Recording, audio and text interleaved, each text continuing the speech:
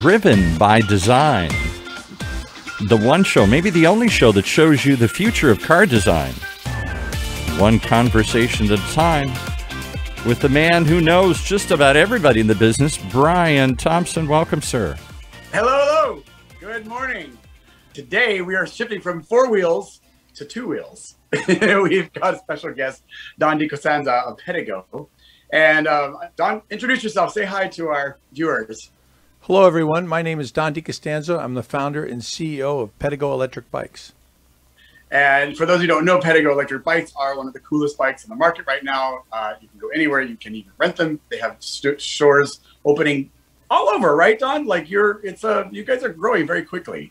Yeah, we had about 100 stores at the beginning of coronavirus. We're up to 150 now. So we've 50%. We got another 50 in the works. So we will have doubled our sales, our store locations in the next. It makes a lot of sense. I mean, if you think about people still needing to travel in a very strange time, but maybe shorter distances, I can see why your timing would be perfect for the pandemic, because a lot of people are at home. So, Don, tell us a little bit. So this show is always about inspiration and people doing something very unique with their talents and skills that they actually sometimes are often surprised has been so successful. What inspired you to do Pedego? Well, no one's more shocked about me being in the bicycle business. If you asked me 15 years ago and told me I'd be in the bike business, I would have told you you're crazy, because I know nothing about it. I still know next to nothing about it, but the business we're in is not necessarily the business of bicycles or electric bicycles. We're in the business of providing people a recreational tool, something they can have fun with, something they can get some exercise with, and something that's a great social platform, because part of owning an electric bike is the community that you become part of. So I was inspired because I lived at the top of a hill, and I too was in the automotive business. I worked for the largest chain of privately owned automobile dealerships at the time, and I had a lot to do with their fixed operations department. And Nice. That was a little bit on the boring side. So I got the opportunity to try an electric bike. I liked it. I bought 6 or 7 that first year. Found out that there weren't any real retailers in the United States, in California particularly. I bought my first few bikes from a retailer in New York City who bragged on their website that their number one market for their electric bikes was in California. And I thought that was kind of backwards. A New York City store selling to the California community. I live in California, so I opened an electric bike shop in Newport Beach, California in 2007.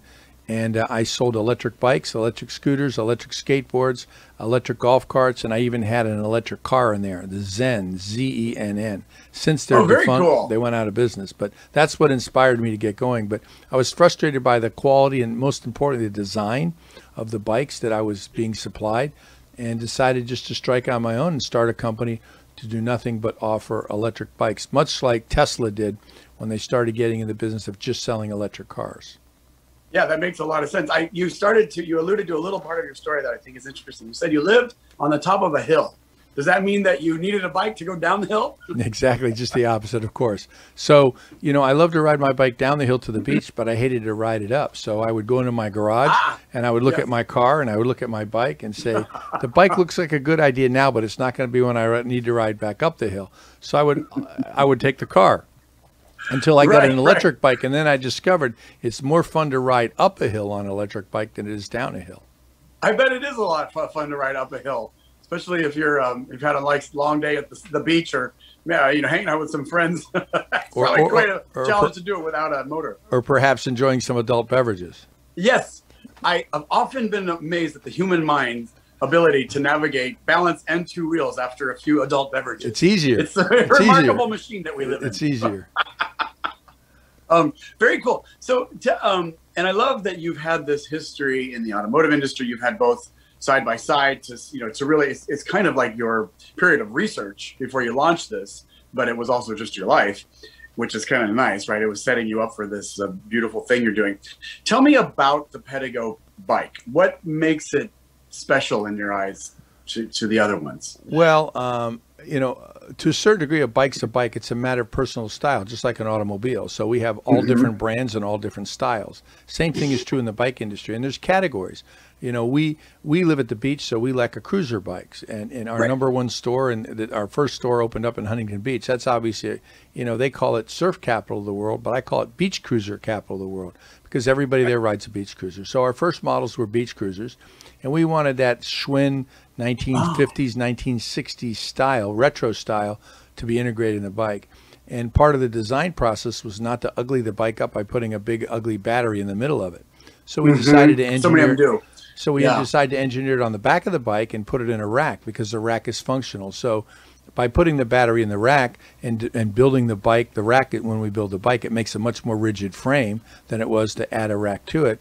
And more to the point, it ends up allowing people to use it as storage for carrying things when they go to the beach, such as a beach towel or a six-pack or lunch or whatever they want to carry. Or a little dog.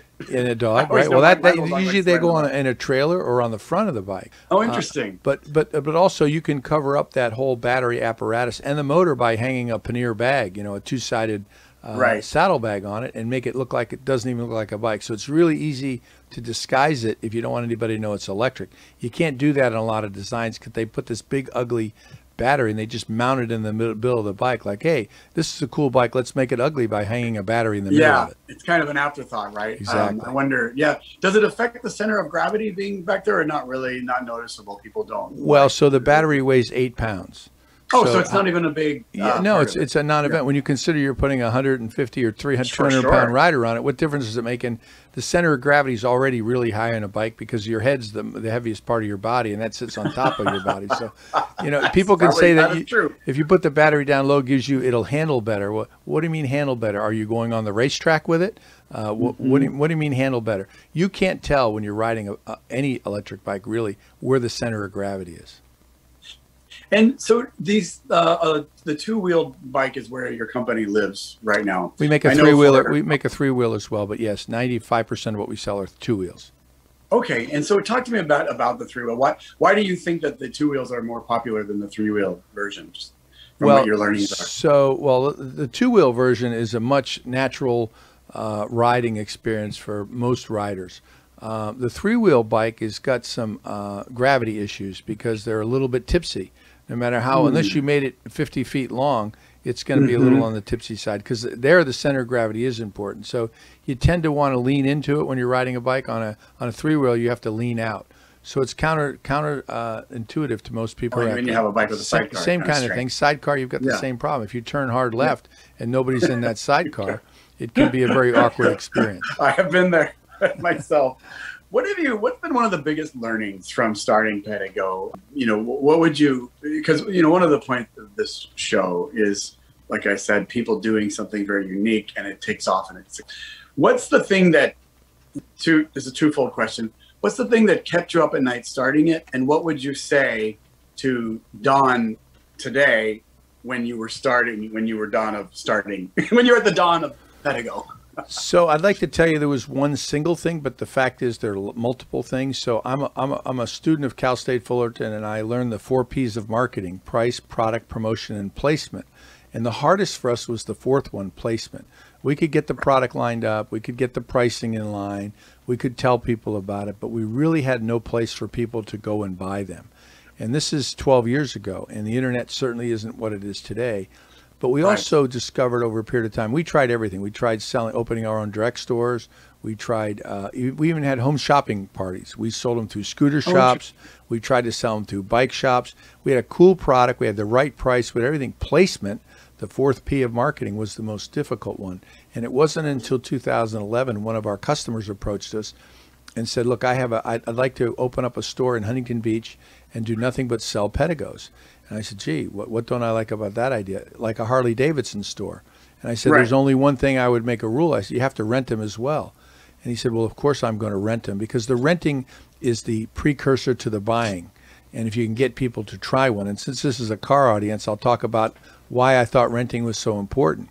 A number of years ago, about 15 years ago, I landed at Phoenix Airport, and I got up to the rental car counter, and they said, Mr. DiCostanzo, we are out of full-size car. We're going to upgrade you to a luxury car. What's not to like about that? So they put me in a Chrysler 300, and I drove that Chrysler 300 around for 3 or 4 days, and I fell in love with it. And I went home and I bought one, the Fleet Edition, $30,000 car at the time.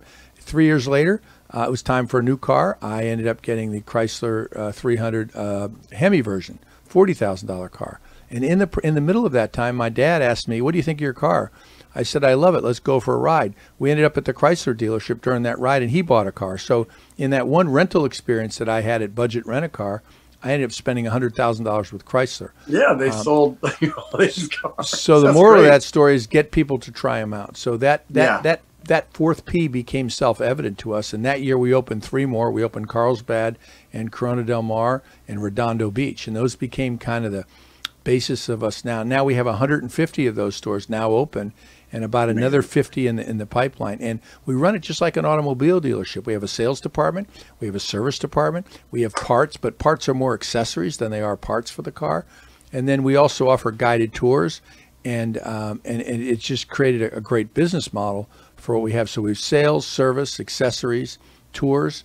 I left one out. Oh, renting them. So we rent them. So it's like a rental car operation as well. So all that kind of feeds in to make each one of these individual, in some case, mom and pop operations, but we have, just like a car dealership, we have chains of them. We have one guy that has 3 open and is negotiating to open 7 more. He wants to own 10. So it's very similar to the car business now. And what would you tell yourself now, looking back? What have you learned? Like, what would you tell yourself that you needed to know? I would have gone right from the get-go. I would have established Pedego branded stores and built that concept and done it 3 years earlier than I did it. Isn't that amazing? I think that is a huge learning, and I think that will really help people who are starting something out. It's very similar to Jay, who we had on with the watches. You know, you need to establish the brand right away. Well, so that's really great advice. The other important thing is today you have to make sure you're Amazon proof, because Amazon's taking over so many categories. People get their launch on Amazon, they sell their products on Amazon. If they have success, Amazon knocks it off, and they learn everything from you. I mean, I can't tell you countless examples I've heard of people who had a great product, thought Amazon was going to be the ticket to their success, and it ended up being the ticket to their demise, because Amazon just takes over the category, learns all the data, has the customers, owns the customers. We decided that we wanted to have an Amazon-proof business, and you'll never be able to rent a Pedego on Amazon. You'll never be able to buy a Pedego on Amazon, and you certainly can't get it fixed on Amazon. So when you say that term, Amazon-proof, how would you advise somebody to do that? Is it just simply not using that marketplace, or what would be your advice for that? Well, there's no real one catch-all. If you've got a technology product and you get a patent, that'd be one way to do it. But when you've got a product like a bike, where there really aren't any patents, that the electric bicycle was created in the early 1900s. There's not a whole lot you can patent on it. So you've got to protect yourself by your trade name. In our case, we've invested heavily in developing the name. When people go out and ride their Pedego on the weekend, they say, I'm going on my Pedego. I rode my Pedego this weekend. If they're riding any of our competitors, it's their e-bike. And I think the same thing is true in the motorcycle business. You know, every category gets one ubiquitous brand. If I said electric car, what are you going to say? Well, you say Tesla, or Kleenex for tissues, or Levi's for jeans. Yeah, and you can coffee shop. Coffee shop. What are you going to say? Yeah, right. So you wanted to be the brand that became ubiquitous, synonymous with the product. Exactly. What you're saying. Exactly. That's excellent. So that said, tell people how they can find you. Well, we have 150 stores nationwide. You can go to pedego.com, Pedego. PED like pedal, E like energy or electricity, and then go. So you pedego. Pedego can be a verb. People call it pedagoing. In Europe, they call it pedego. And so it has a lot of different pronunciations, but we were able to get the URL.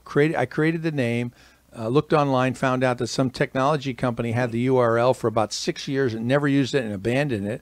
And then we were able to snap it up. And Google thinks that we've been around since 1993 when somebody bought the URL the original time. I'm sorry, 2000. And are you on the platforms as well, Instagram, Facebook? Oh, yes, all that. Hashtag Pedego, Instagram. We're more active on Instagram than Twitter, but certainly Facebook. Facebook, we have lots of groups. We have owners groups. If you own one, you can join that owners group. It's very robust and very active. People post pictures every day where they rode, where they're going to ride, ask people for advice. Very robust social media. We're pretty much all about community, building the community around each of the individual Pedego. That's really nice, because it's sort of like how Airstream does with their rallies. Well, Airstream, I went to Airstream's Alumapalooza, and I came up with the Pedego Palooza right after attending that, because we build the Airstream bike. Makes sense. We build bikes for Ford. We build the Ford electric bike, still under license agreement.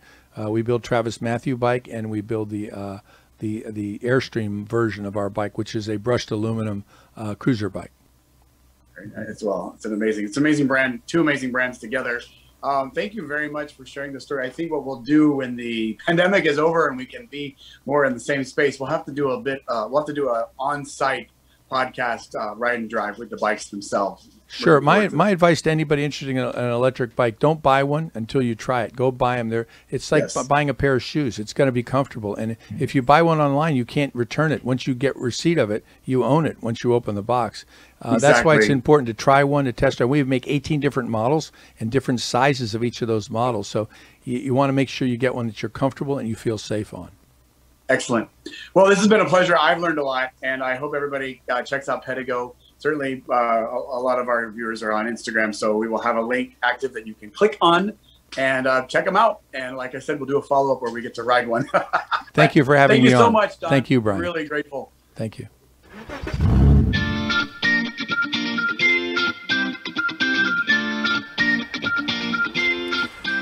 Okay, there you have it. The reason we drive by every Thursday here at 1 o'clock for Driven by Design, the one show, the only show that talks about everything driving us today. Right here in Orange County's only community radio station. OCTalkRadio.net.